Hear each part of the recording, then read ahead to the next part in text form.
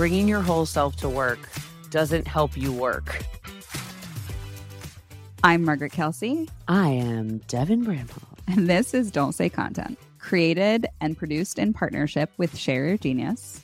Huge shout out to our producers at Share Your Genius. Thank you so much. Thank you for believing in us early on, supporting and making this podcast come to life. And if you, dear listeners, are thinking about bringing an idea or your brand to life and scaling it, I'd recommend having a quick little convo with our favorite people at Share Your Genius.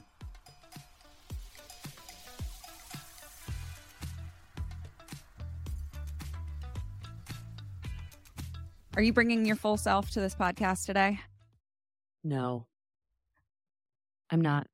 Yeah. And thank God. Do we ever bring our full selves to anything? Let's talk about it. Yeah. Am I bringing? You know what stresses me out about this concept? I don't even know what my whole self is. Yeah. I am so multifaceted, and that is actually my whole self can never be seen in one place at one time because I contain multitudes. Yeah. And when you encounter people in the world, do you want to know all of their multitudes? Depends how much I like them. Like outside of friends? No. I don't know what I want. But no, I don't think I want to see everyone's mess all of the time. I want like a middle of the road. I want to see the middle of people most of the time. Like, I feel like Donald Trump is a good example of who like brought his whole self to the world. Who? Like, Donald Trump. Oh, no, don't bring Trump into the... I think this is a good example. He, unfortunately, brings his whole self to work, and it's chaos and violence. Mm. So, like, I want to put him up as the hero of this movie and say, this is what it looks like. Oh.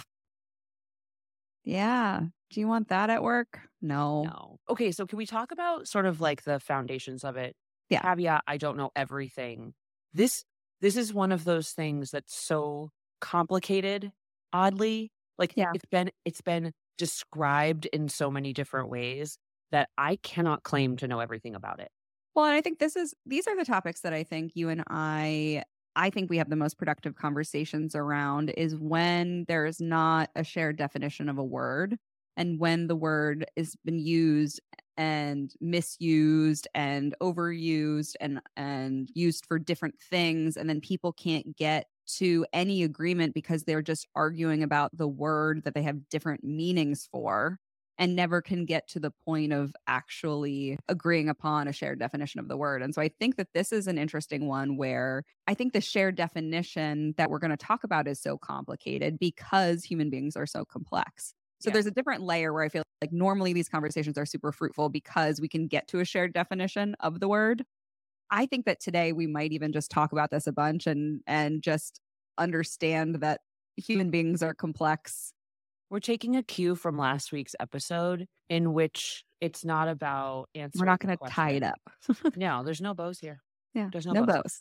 But okay, letting people bring their unique ideas and perspectives to a company and truly listening and considering them and experimenting with them along all the other ideas that are coming up, this leads to company transformation. That's important. Like that part.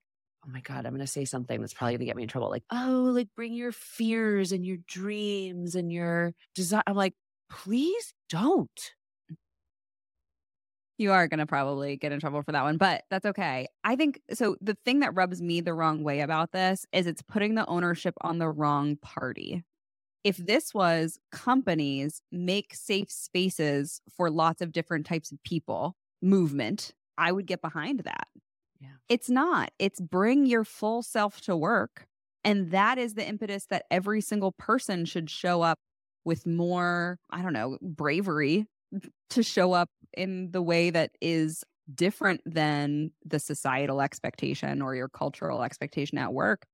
And so often that is not, in fact, a safe space to do that in. So what we're doing is not arming people, but what we're doing is we're encouraging people to be risky in a way that I think is not actually, like, we haven't done the work of getting these organizations to accept different types of people, different types of thought process, different types of backgrounds. So to me, it's like, yeah, bring your whole self to work. I'm like, oh God, don't. Yeah.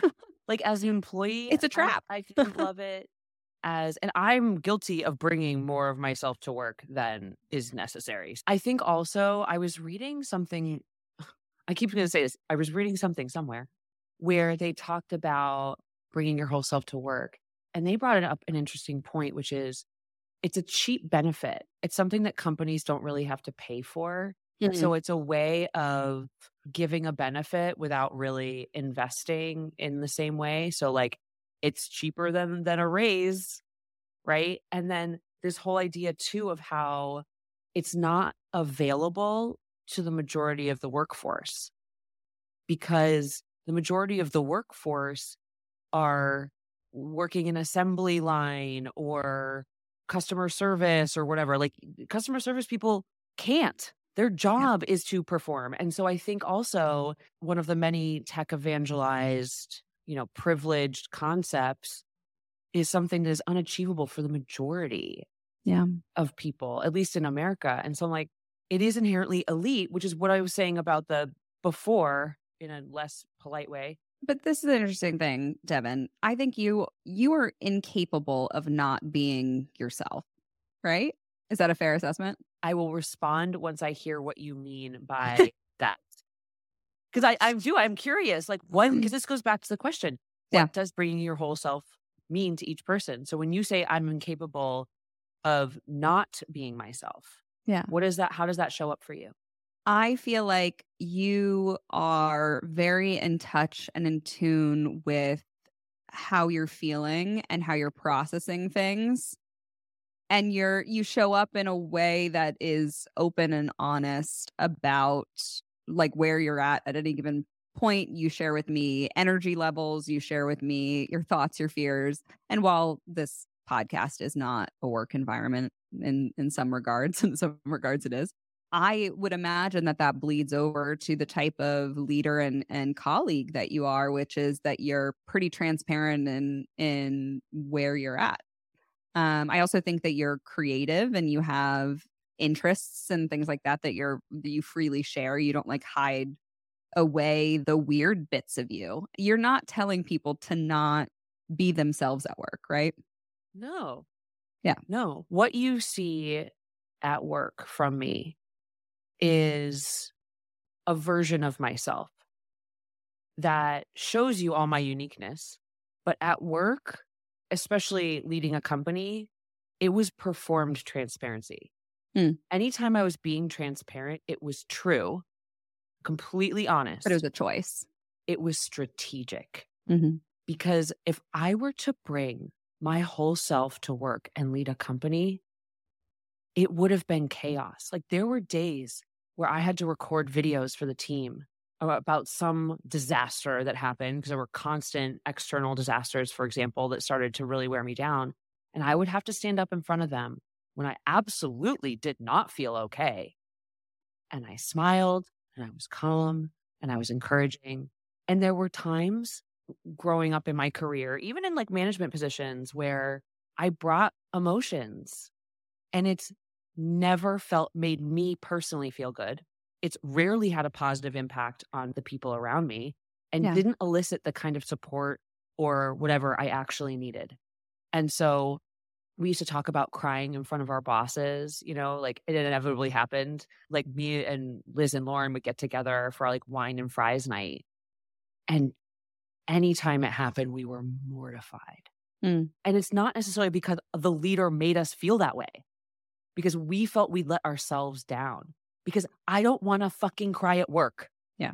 I think the most challenging part for me with this specifically was, there's been many challenges and I failed to your point of like bringing emotion and okay, there's two stories here. The first is that I have failed at this several times and accidentally created a culture where my team is very bonded, but they feel like there is an enemy within the company, Yep. whether that is a different team or whatever, because I am very open and honest about my frustrations of what's not working, to the point where I have built a very incredible high performing team around me. But like there is this feeling of, and we are other or against some other piece of the company, which is not useful.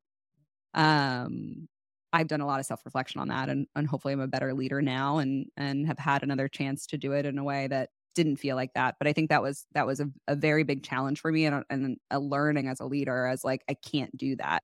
And while it was great to have a team around me that we all felt very bonded and whatnot, like bonding around an other and an enemy is less useful. Yeah, just a really quick thing. It sounds like what you're talking about is a level of emotional boundaries. Yeah. And those boundaries, when Tara Mikichi came into Animals, she was really good at speaking clearly, being firm but empathetic and setting boundaries. And the amount of immediate like trust and productivity, and people really understood their role better. And I wished I'd brought her in sooner to demonstrate that for me, because I was too emotional, and it did create that other thing. So just +1ing you on that.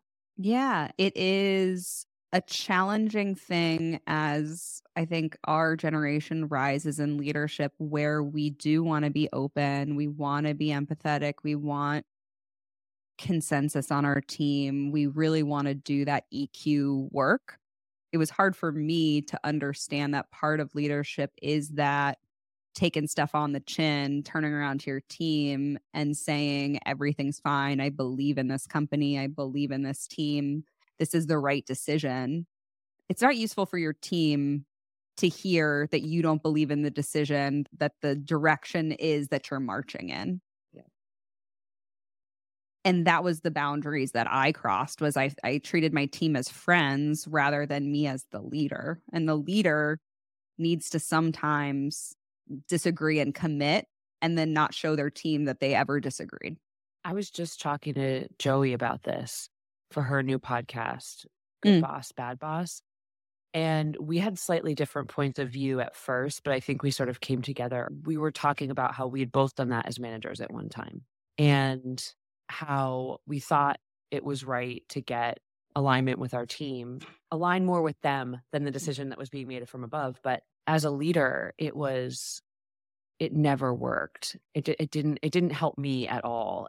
And so I've both deployed it when I was a manager and experienced it as a CEO, and it doesn't work.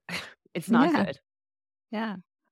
On the other side, though, if you deeply morally disagree with something, like, I think we should just get the outliers out. Like, if it's deeply wrong and bad, or like deeply immoral or abusive, right? Like, then you disagree and you leave, right? Like, you can't disagree and commit with something that is outside of your values for too long, or else you will emotionally pay for it yourself as well. Right. If you continue to disagree and commit with decisions that are outside of your value system, you will burn yourself out and get depressed, and there'll be other physical and emotional changes in your life to the point where you will be so miserable that something will have to give. Yeah, I think, or else you numb yourself for the rest of your life, and that's a different story. Yeah, like, I'm just sort of establishing that we're talking in like the realm of things you might disagree with that don't harm yourself or anyone else. Yeah. Ahrefs taught me SEO. It was our infrastructure at Animals. Yeah. Like, that was part of our like tech stack, and everybody at the company used it. And I just remember growing up at startups, and nobody was ever there to teach you your job. And you had to learn a lot along the way. Help Scout was where I really had to get my shit together with SEO strategy. And I was like, what do I do? And one of our growth marketers walked me through Ahrefs. The UI looks like it's a lot, but then you go and start using it, and it's like all logic. It's all logic. Like, it's all marketing logic, the way it works. And so you're kind of like, oh, you're just like giving me all the answers. And it's also the reason that I feel like it feels like that is because it is so powerful. Like you literally have access to information that I had no idea that I could actually access. Competitors, keywords, how they're ranking, like absolutely powerful stuff in order to understand how your content and brand programs are. So, Ahrefs, thank you so much Thank for you. not only a fantastic product, but also sponsoring season 2. Yes. And also helping me achieve my first big objective at Help Scout. It was pretty important and aggressive, and it kept me in my job a little bit longer. So you're the Thank you best. for Devin's salary back then.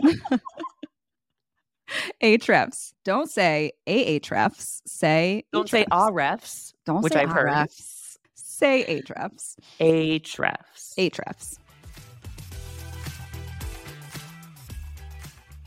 My other story about bringing full self to work was how challenging it was to be a new mom in the pandemic with a full-time job without consistent childcare. Like I had a baby March 29th, 2020, like literally beginning of pandemic. And then all of the daycares were closed when I was even coming back from my maternity leave. And so we cobbled together. We were living in the city, didn't have enough space to have like a nanny or a babysitter come in.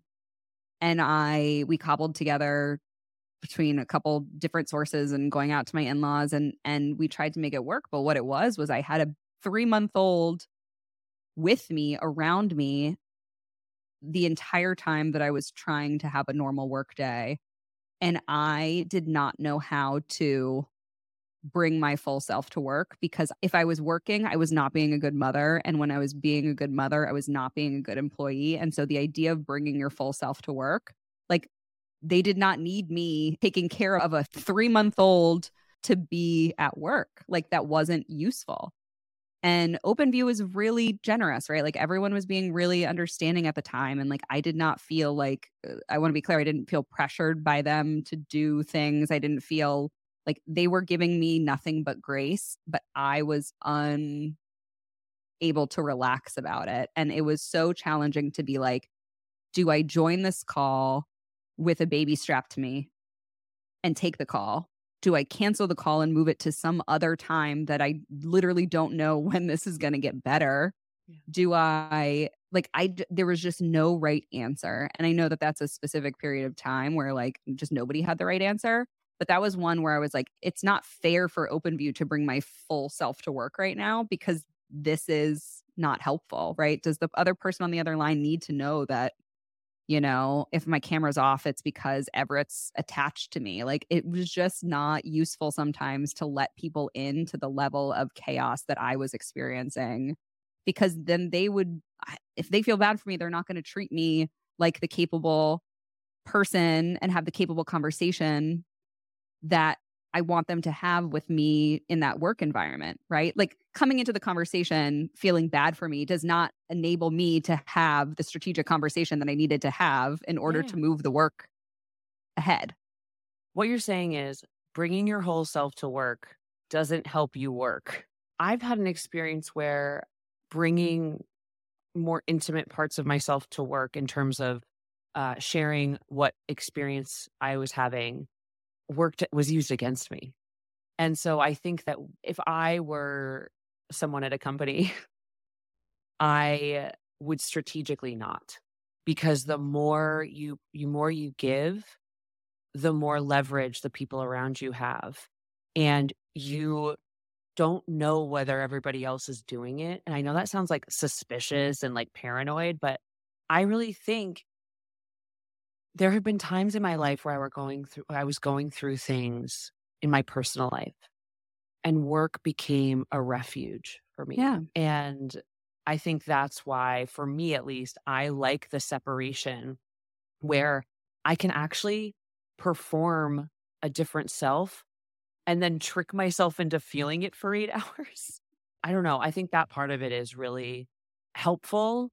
And also, I think what it also doesn't take into account is that not everybody wants to.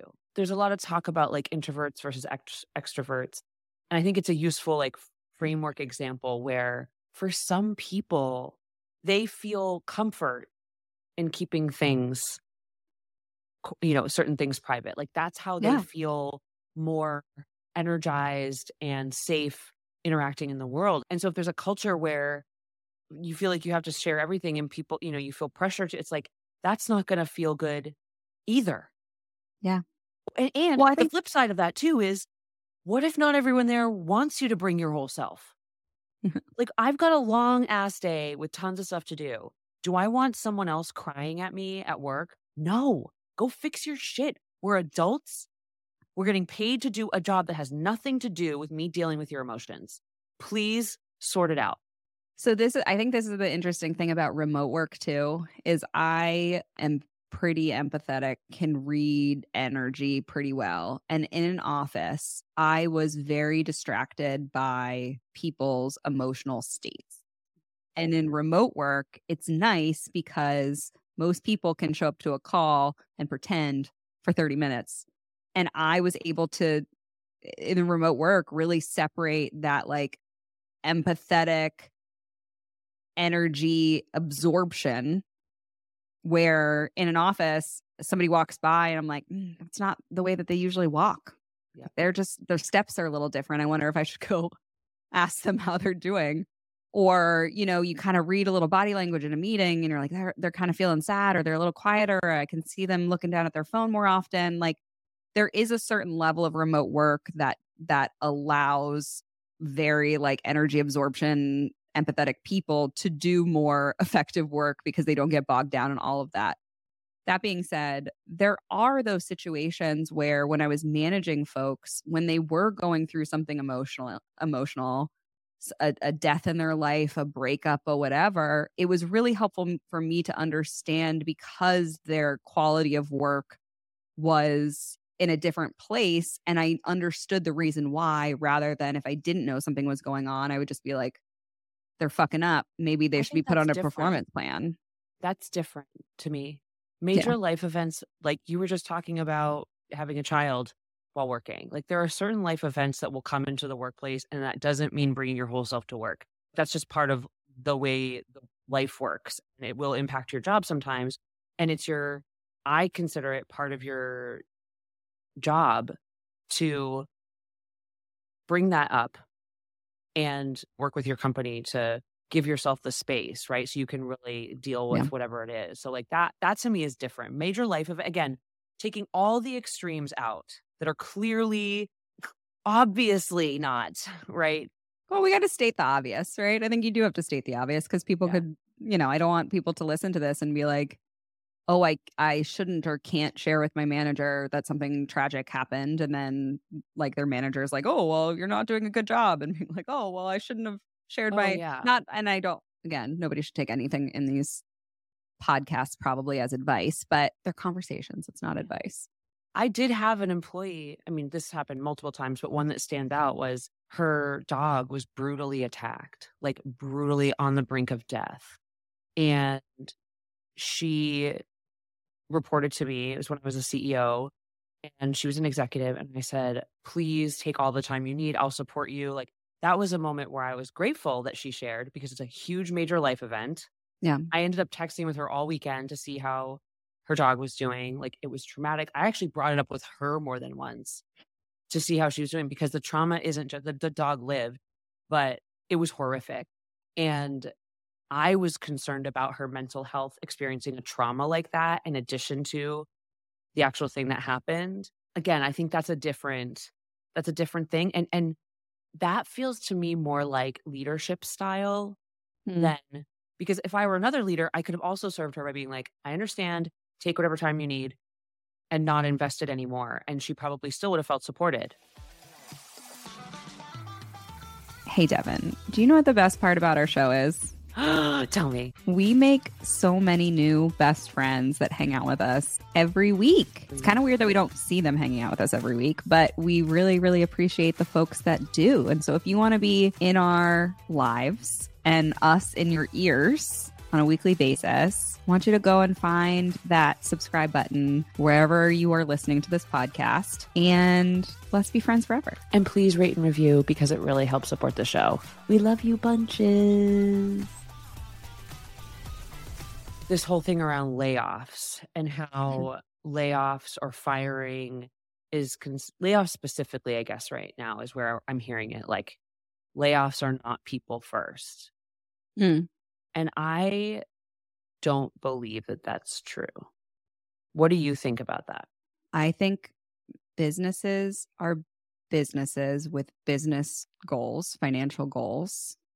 And we are all adults that have to make our own financial decisions too. And I think that the more that we can understand and put these things in business context where it's like there is a job market, the same way that like your company is bringing a product to market, your career is part of a marketplace, and that marketplace will wax and wane, and you will have different values at different periods of time based on market conditions.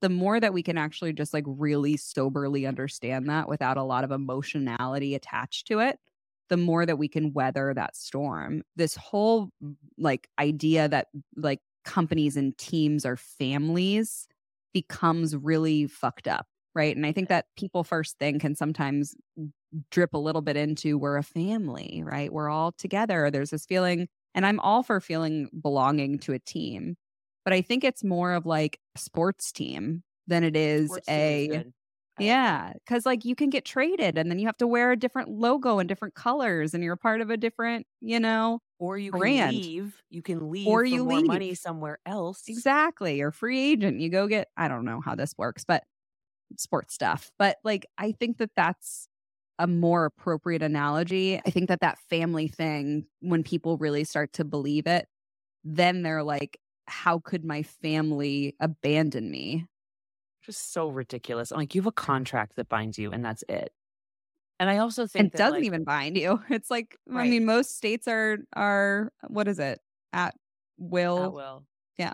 Also, it's interesting to me that idea that companies are supposed to be loyal, but employees are not expected to be loyal. And so it's like they can leave and somehow they're not a part of the people first movement, even when they screw their coworkers on the way out. And I saw that multiple times. People leaving in the most inconsiderate way and putting it all on the company. Meanwhile, their colleagues are like put in a tough spot, but somehow they're like, oh, this person's fine. I think that is another thing where it's like, okay, can't we just all be in it for ourselves? You know? That's a good, but it's a good boundary, which is I take care of myself, right? And I think that was hard for me as a manager. It was funny. I was actually it's somebody that we know that I'm not going to name drop right now, but I delivered an offer to somebody that I knew that they shouldn't take because I knew that they had a competing offer with more money, but I didn't have more money to give this person. And I was talking to somebody about it and I was like, why? I don't even want to give this offer. I don't even want to I don't want to do it. It's not a financially good decision for this person to make if they take this offer. And the person I was talking to coached me in being like, you don't make their financial decisions. It is not your responsibility. And it sounds like such a silly boundary, but me as a manager too, like when I had to do both performance layoffs, performance firing, and also was adjacent and witness to like monetary layoffs or budget layoffs, it's not my responsibility to know and be responsible for that person's financial decisions and financial health and financial plans, right? Yeah. Like the best I can do is make sure that if I'm hiring somebody, I'm giving them the best package, the most fair package that is also the package that the business is willing to allocate to this position. Yeah. But it's not my job to be responsible for their finances, Right. including when you have to hire or fire them. Yeah. I mean, look, there's so much to this. Like, first and foremost, even the like benefits and the stuff that the company is doing, and no matter how many people claim it's part of some mission, which there's a few I'm sure that are, they're doing it for the company. They're helping you to benefit the company. So it's fundamentally a monetary decision. They're trying to Then, retain top talent, which is right, good for right. the company's goals. Yes. So then there's also the sense that like layoffs are fundamentally sinister, which I'm sure they are in some cases. But if your company, whether the company has made decisions that led to needing to do layoffs, or they encountered something that required them to do layoffs. In both cases, to me, that's fundamentally people first. Because if there's no company, no one gets a job. And so sometimes you have to make hard decisions that allows you to keep the majority employed. Again, Yeah. leaving out the clearly, obviously sinister, crazy ones from that scenario. And also, even if a company makes a mistake, it doesn't mean they're morally wrong and bad. There's this whole thing around, the overspending and whatever in 2021. But it's also like, did any of you know that this was going to go south? Yeah, nobody could. I mean, If there, nobody across the board did, yeah. then like, let's all calm down about it. Right. And it's like, again, there's a lot of nuance to that. So I'm not like, it's by no means a blanket statement of every company and every person during that period. But I do think that like this still goes back to what we've talked about around the breakdown between executives and teams.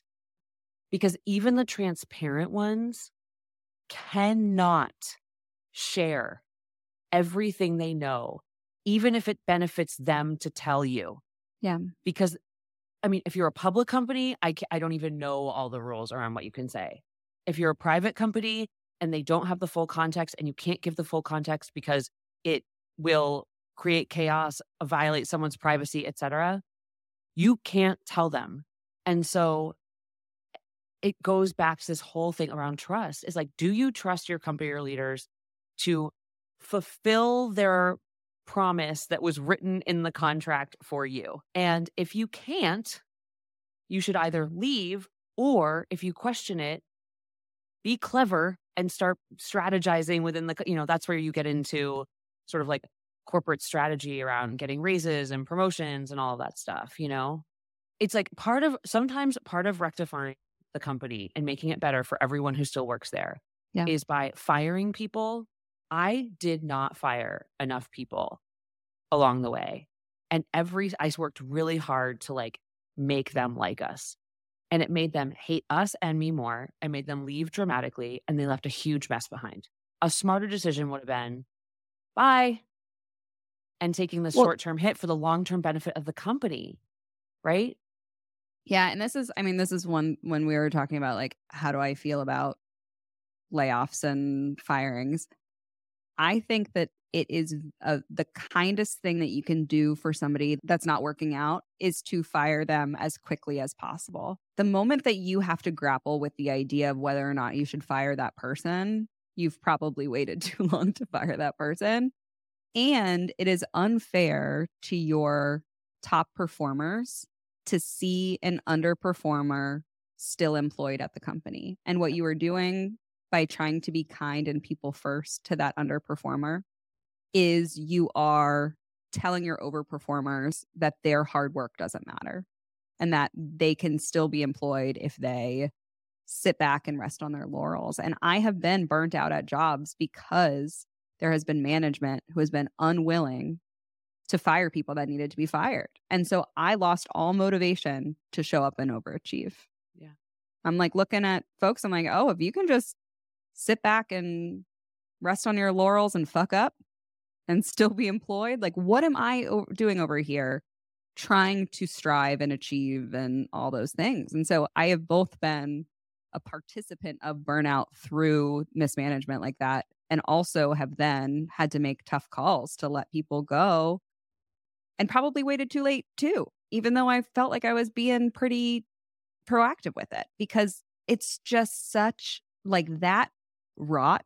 Like I will call it a rot. Like somebody, and again, we're not talking about pervade throughout the company. Like that's what I think is like that. One thing can spoil the batch. Like yeah, the bad that apple absolutely happens. Yeah, Like I've seen it multiple times. yeah. You And get I that one strawberry in your strawberry container, and if you don't get that one out, it just the next day your whole strawberry container is moldy. And I know we always talk about apples, but I think it happens quicker with strawberries, to be honest. Apples are great, and I totally agree.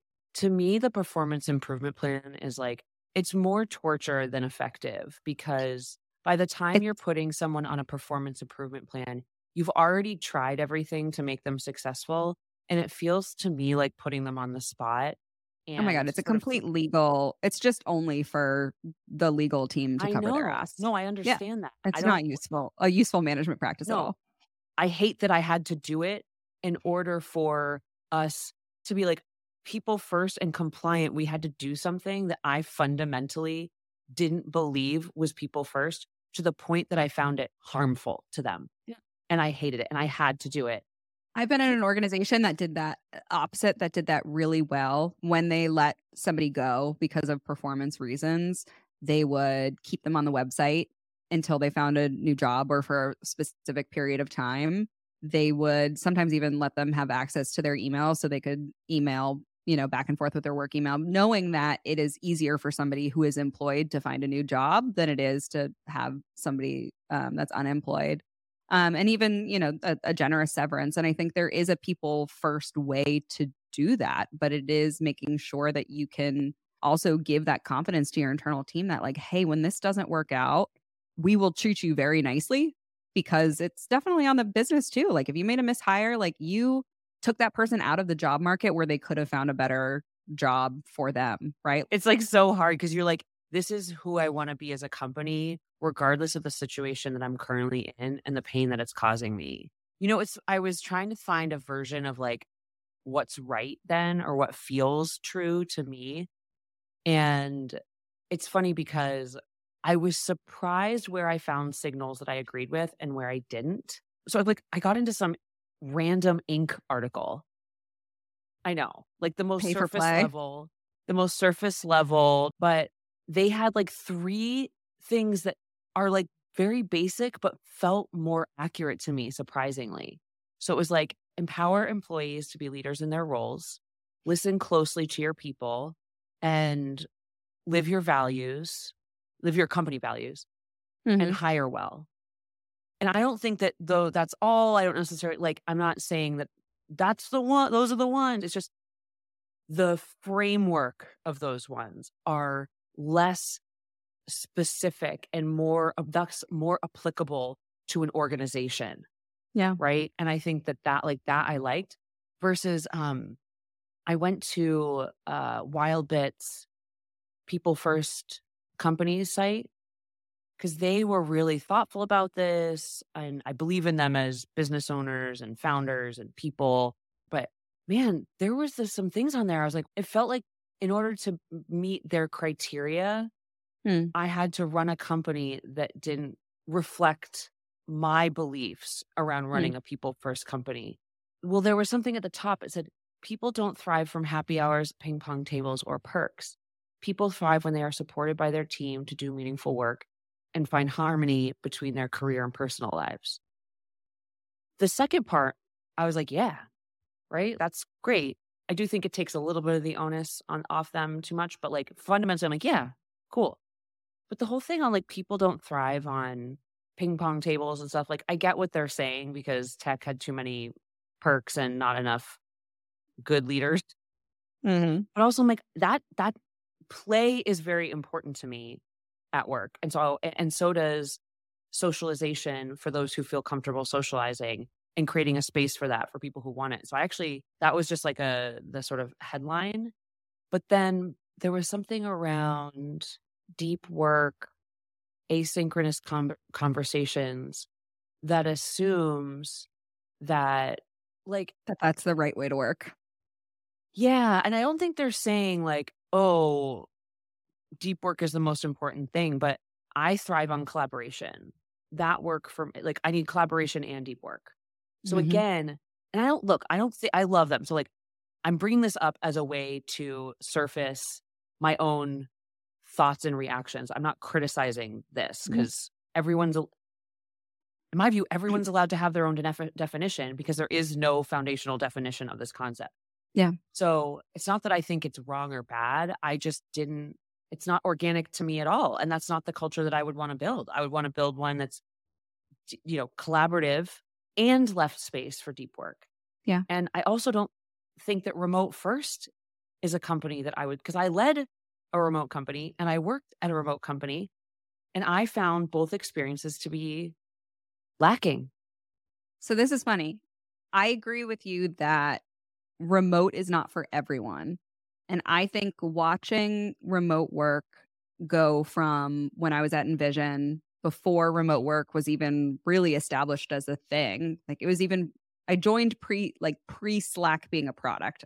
I got like 30 Skype email addresses my first day at Envision. And like that was how we remoted. And through that experience, I saw really talented people join Envision that were great at their career, great at their job, that was not able to make it in a remote setting and then would quit remote and go back in person and do a fantastic job. Like nothing about their skill set was wrong, except for like they just did not do remote work well. I also built such strong relationships with the folks on my team that I literally have a standing weekly call with Kristen Hillary and Andy Horzo from Envision. Like literally have met Andy in person maybe once, maybe twice. Whoa. And like have known him now for 9 years. So it is possible to create deep, meaningful connections in a remote setting. It is also very possible that like remote work is not for you. And I think the most challenging thing that happened with COVID is everyone had to be remote, regardless of whether or not you were good at it. And it almost was a band-aid to not have to ask, is this the right decision for my company? Is this the right decision for me as an employee? Is this the right work environment for me? And the worst thing that's happening now, I think, is this hybridization model where some people are in office, some people aren't, some people are remote, some people are meeting in person. Like that to me is actually a worse culture than we're all in the office or we're all not in the office, because it makes remote work a second class citizen where you're not bumping into each other, you're not having those organic conversations in the hallway, you're not building that camaraderie, and the company is not incentivized to make it a remote first experience where then just some people meet up sometimes. So to me, it's like this messy middle bit is worse than like, oh, either companies are remote or not. Yeah. I mean, look, we're definitely not there. Definitely not at whatever the desired future state is. Yeah. I think the heroization of remote work recently is more divisive to me, like in my mind, than it was just with companies as, going into work as table stakes. Yeah. Because it's assuming that going to companies is bad, right? In that narrative contains a lot of sort of judgment, and I don't like that. And I don't think that remote work is the hero either, because I've experienced it for the past over 5 years, 6 years. And it has pros and cons, just like being at work does. And I think it's like, there are ways to make work feel remote, right? You can create pod, like if you have like these places where people can be alone or whatever. I don't even actually want to solve the problem. All I'm saying is that like, it's not that being in an office is bad, and it's not that remote work is good. Both have their challenges, and it's somehow become this like moral argument. And I think that's really stupid because we're missing out on the real opportunity. Like I do like the idea of hybridization, but not as the way it looks right now, because when people do go into the office, the biggest complaints that I'm hearing from lots of people is that no one's there. And so they're not getting what they need, or the people who are there are the ones who like they collaborate with. There's no point. It still feels remote to them. Or leadership is asking everyone to come in, the junior employees come in, but then there's no leadership to actually build those relationships. And like, the whole purpose of like, oh, you get to, have those serendipitous conversations with folks that are 1 and 2 steps above you. So you're more seen and more available. It's like, I've seen that too, where it's just like the junior folks that come in and the senior folks are often wherever they are. And it's like, well, that doesn't work either. Well, it's like, stop trying to please everyone. In so many ways, all this boils down to is like, you can't please everyone. And so, like, make a decision that's fair and is aligned with your values and isn't harmful. Bring that to the hiring process. Say, this is our belief system. Thus, these are the ways that show up. If you like that, great. If you don't, this might not be a work environment in which you thrive, even though you're probably qualified for the job itself. Yeah. And the market will tell you whether or not you're being unreasonable based on the quality of employee that's coming your way. Right. Like it is actually, that's the fair market approach, which is put out your role, your job, your culture is a product. And people on the other side, candidates, are the purchasers of that product in some regard and can decide whether or not your product is appropriately priced, appropriately packaged. Is that a good option? Is that a bad option? And the overall understanding of like the market is at play and like you will see what you get and then maybe you have to update and have some other perks. But like this is literally what it is like you have to figure out how to make this work in a business context. Yeah. I mean, we saw that during the pandemic, right? During the pandemic and after, employers had to adapt to an extreme degree because it was an employee driven market, which isn't necessarily a bad thing. I think that probably better things came into play during that time that companies were sort of forced into and would have taken a long time. I can't really name one right now because I see more platitudes than actual change, but that's fine. But I think that's also a reflection of how an imbalance of power in either direction can be problematic. Yeah. Because in any area of your life, you're not supposed to have ultimate choice. There will be constraints in everything you do, whether it's your relationships, your living situation, and to walk around believing that that's not true is chaos. And we're seeing it right now in this culture of let's try to be everything to everyone with these vague policies and belief systems that end up just creating more confusion, and these weird judgments and moral arguments actually like aren't addressing the problem, when really if we focus on the individual things beneath this, we could make a difference. And so we live in this argument about a concept instead of dealing with the actual thing. Thus, this whole thing about it seems like things are changing because people are talking about it more. When you look at the numbers in some of these areas, you're not seeing actual change. The thing that I always go back to when I'm coaching new managers or leaders that have just never heard this before and maybe unfortunately have been managing for a while is I don't think high performers that you should optimize for happiness. I think you should optimize for engagement. And I think sometimes folks get that mixed up and they try to make sure that their team is really happy and really copacetic and really calm. And I think really high performers want difficult, meaty challenges that are at the cusp of their ability. And that will make them pissed off while they're chewing on that really hard challenge. I know I'm like that. Like if I'm working at my optimal zone of growth, like right now, I feel like I'm in a period of my life where I'm playing. I am not growing right now. I am playing right now. I don't agree with that. I think you're growing a lot. Okay. Well, maybe I am. Maybe it's just a different type of play. But when I feel like in that, I don't know, corporate strivey, growthy environment, and I have a really difficult challenge in front of me, I do not show up as happy. I show up as frustrated, annoyed, pissed off, determined, gritty. But there's not usually a smile on my face. I'm usually coming in swinging and frustrated. And that's okay because that's when I've done some of my best work and I've broken through and solved something that, again, was at the cusp of my ability. Like I know the educators talk about zone of proximal development, this idea that like growth happens at the edges of something that is almost too difficult for us to do, but not quite too difficult for us to do. And that's where the growth happens. And if you can keep your folks, your people on your team, your high performers specifically in that section, what you're going to get is a high performing, highly motivated team. They just might not look happy all the time. I think that's a really important point, actually. I just wholly agree with it. I actually don't have anything to add. I just agree with you. And also, though, related and specifically to your high performers, but actually, I think anyone, do you really want your boss to bring their whole self? That is a question you should ask. Do you want your CEO to bring their whole self? Because let me tell you, you can't even imagine what that whole self. And in fact, most of the CEOs that I struggled working with were like Bringing too to much. themselves. It made me feel horrible. And so I was like, can you bring less and actually don't even be here at all?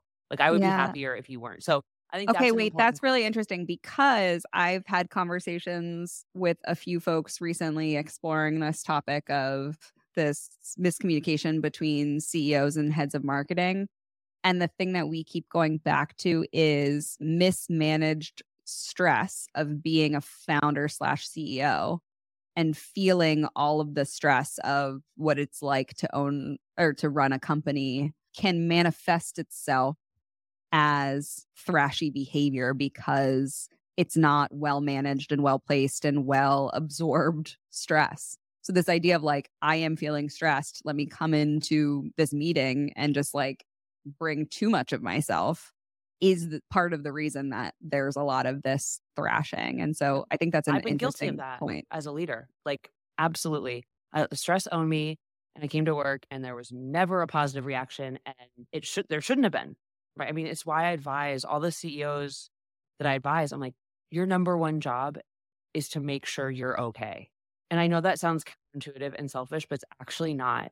Because one of the most important lessons my coach taught me was Cecilia Landhold. She's the best. She said, the team feels everything you feel, whether you understand that or believe that or not. It's happening. And so you need to make sure that you're okay. And it doesn't mean you're happy all the time, but it's like you need to sort of fundamentally be okay so that you can bring your best self to work. Because guess what? I think leaders need to bring their best selves. I think workers are on a journey. Like I think when the younger I was in my career, the more I had to learn. And so seeing, Jacqueline Hampton always brought her best self and she became a role model for me. And also called me out when I misbehaved in front of the entire company. So thank you, Jacqueline.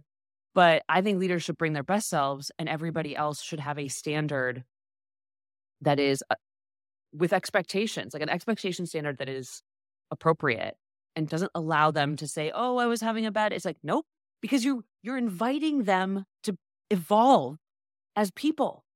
It's not about stifling. It's about inviting them to raise their bar. Yeah. I think that's a really important nuance. It's not whole self, it's best self because it's just, that's good. It's not whole self, it's best self. Yeah. And best self, again, the words sort of get us in trouble. Best self doesn't mean like the highest best self you've ever been. Best means best that you have. That's what I'm thinking. Yeah. My connotation in my brain, the way that it's working so well right now is like when I was a new mom, I would deliver every day the best self that I could. And some days it was not great. Yep. It was some days I would hide the whole self, the whole mess, and I would give the best part of it. And that's why it's like the best self is resonating because it's just the best you have. Like best you can do. Yeah. Best you can do. If your best self is, I need to take some time off to go deal with this huge life event, that's also an appropriate thing to do. Oh, if your best self is no self. Here's what's coming up next on Don't Say Content. Blogs are kind of dead, right? Like, does it need to be written content in an article form and the main distribution channel is search? I don't think so. No one cares about your website. No one cares about your blog. There's a lot of marketers. There's a lot of marketers, including you, like 6 months ago, that would have been unwilling to say that publicly because their whole career and company is built around that still working. And and I think this is the other interesting nuance to this, that whole fight about owned audience and moving off the reliance of platforms. Because even with us and Don't Say Content, are we trying to drive people from these channels to our podcast, or are we trying to grow these channels as their own unique business tool to help us grow?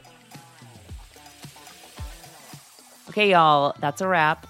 Thank you, as always, for listening. We'll be back next week. And just remember, you're doing great. You're doing great. 30% of you are doing great. The rest, you got to get your shit together. Come on. You know which side you're on this week. You know. See you next week. Bye. Bye. I literally am wearing a men's sweater that I cut into a crop sweater. I love it. It's like, actually, I like the thing at the top. I'm wearing my Somebody Loves You. Aw.